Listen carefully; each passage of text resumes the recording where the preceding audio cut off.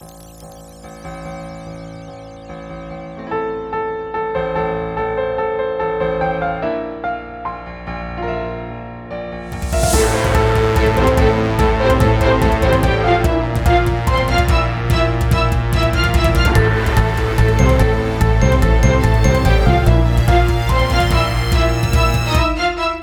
all to another episode of All Things Adventures in Odyssey. I'm your host, Clint Brahms, and today we'll be discussing episode 924, Higher Than Our Ways, the third episode of Album 71.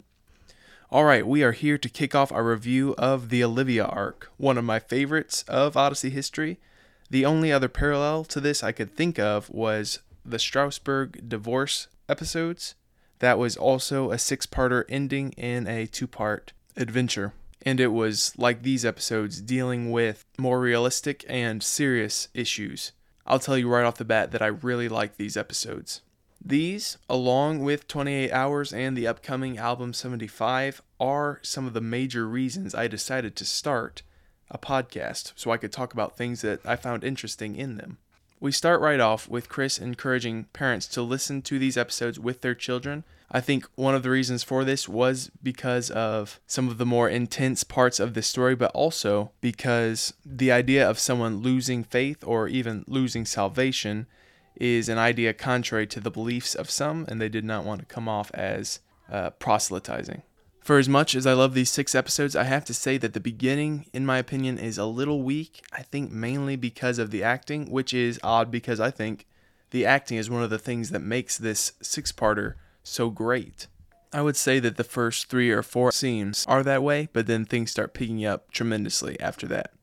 While I feel the need to share my honest opinion about the beginning, that does not take away from the greatness of these episodes. In the second scene, we get the mention of an anonymous donor paying for the ski trip.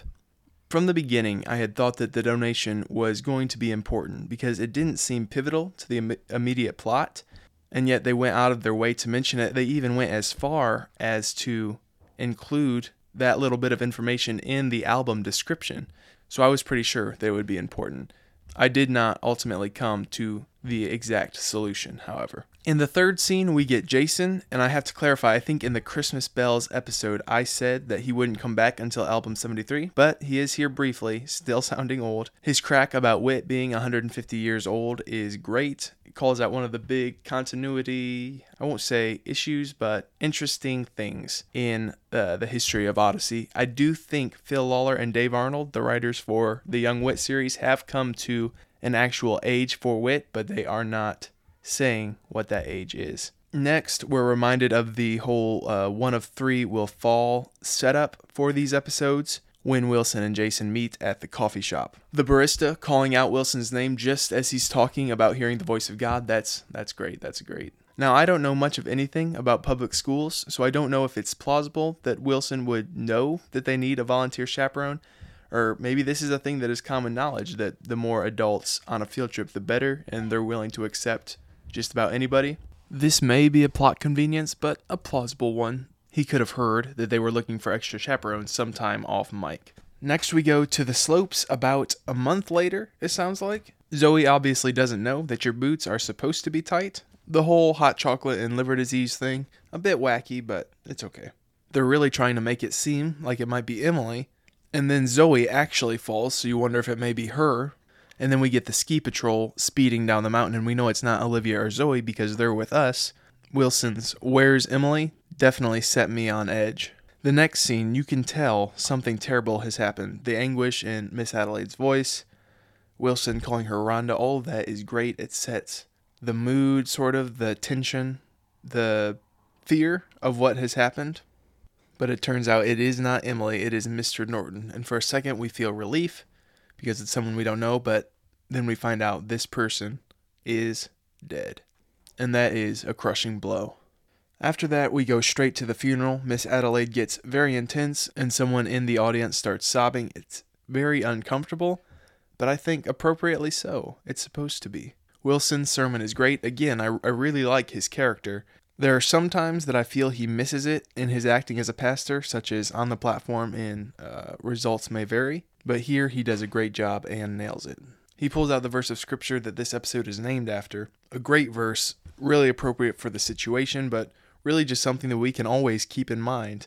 God's ways are higher than our ways, and his thoughts are higher than our thoughts. If God does or allows something we don't understand, well, it's not necessarily for us to understand. That's God's business, as my pastor would say. During this scene, we find out that Norton was a Christian, so we don't have to worry there. And I've often wondered how Odyssey would handle a story where an unsaved loved one dies. That would be very interesting to hear. The next scene between Olivia and Trevor is very heartwarming and then very crushing. I appreciate the characterization of Miss Adelaide in this episode. We saw her learn her lesson in The Ties That Bind, and now she is much more hesitant to share her thoughts on political or religious issues with her students. Only at the insistence of Olivia does she give in, and only somewhat. It's nice to hear about Miss Adelaide's apparently warm relationship with Mr. Norton. They were friends, good friends it seems like.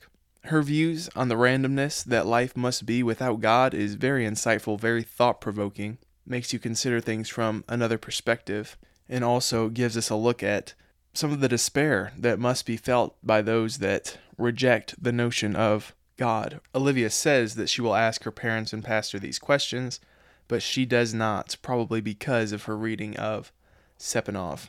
Next, we get the scene between Olivia and Zoe and Mr. Norton's handwriting on the board. That's a great touch of humanity and adds even more realism to this episode.